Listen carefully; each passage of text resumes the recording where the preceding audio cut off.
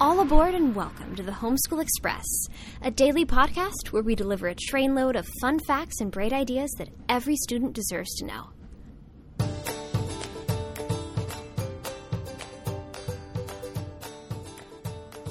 I'm Carly Freeman, and I'm here with my dad, Dr. Criswell Freeman. And today, our train makes a stop in the small and friendly town of Hodgenville, Kentucky, the birthplace of America's 16th president, Abraham Lincoln.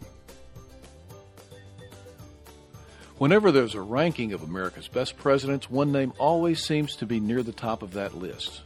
I'm talking about Abe Lincoln. Lincoln was born in a log cabin in Hodgenville, Kentucky, and as a young child he moved with his family to Indiana, where he spent most of his youth working on the family farm.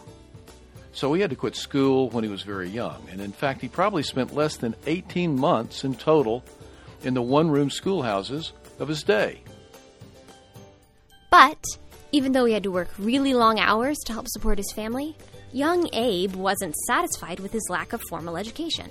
So he continued to educate himself by reading books at night. But that wasn't all. He learned from the things he saw around him and the people he met along the way.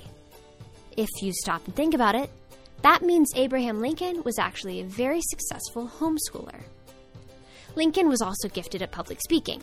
And so, after having a number of odd jobs and serving in the military, he used his communication skills to become a successful lawyer in Springfield, Illinois. After serving in state government, he was elected to the United States House of Representatives, and then he was elected President of the United States in 1860.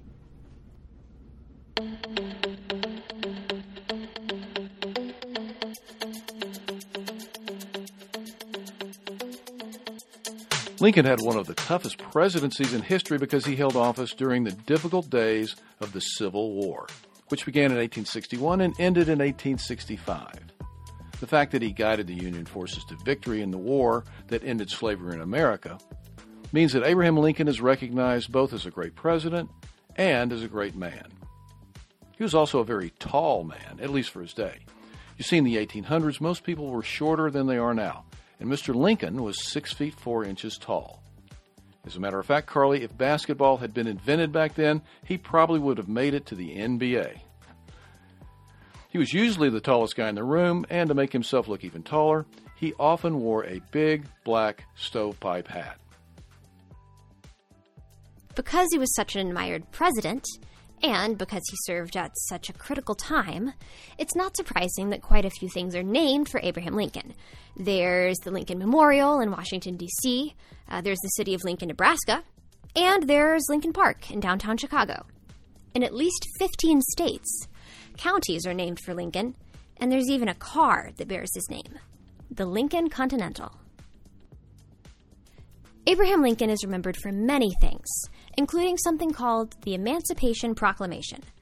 Those are some pretty big words, which means that it's time for Dr. Criswell's Daily Dictionary, where Dad defines vocabulary words, and today those words are emancipation and proclamation.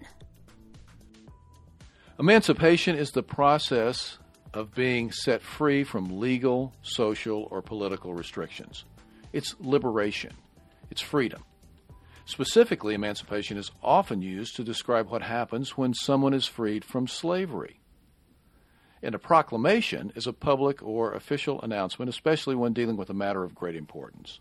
So, the Emancipation Proclamation was Lincoln's announcement that the slaves held in Confederate states were officially freed. Let's finish our trip today with a bit of timeless wisdom from the supremely wise Abraham Lincoln, who once observed, and I quote, "Most people are about as happy as they make up their minds to be."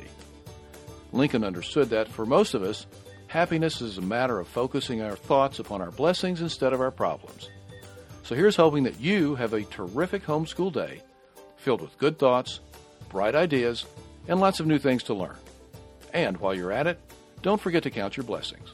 When you stop to think about it, you probably have more blessings than you can count, but it never hurts to try. And be sure to check out homeschoolexpress.org, where you'll always find bonus content for all of our daily podcasts, including this one. Plus, a link to a free ebook version of a book my dad and I wrote, called The Mystery of the Disappearing Dogs. It's the first book in a series about a girl detective, her brainy big brother, and their family, who travel together in their own private train car, finding adventure and mysteries along the way. So, check it out. And don't forget to have a great homeschool day. See you next time on the Homeschool Express.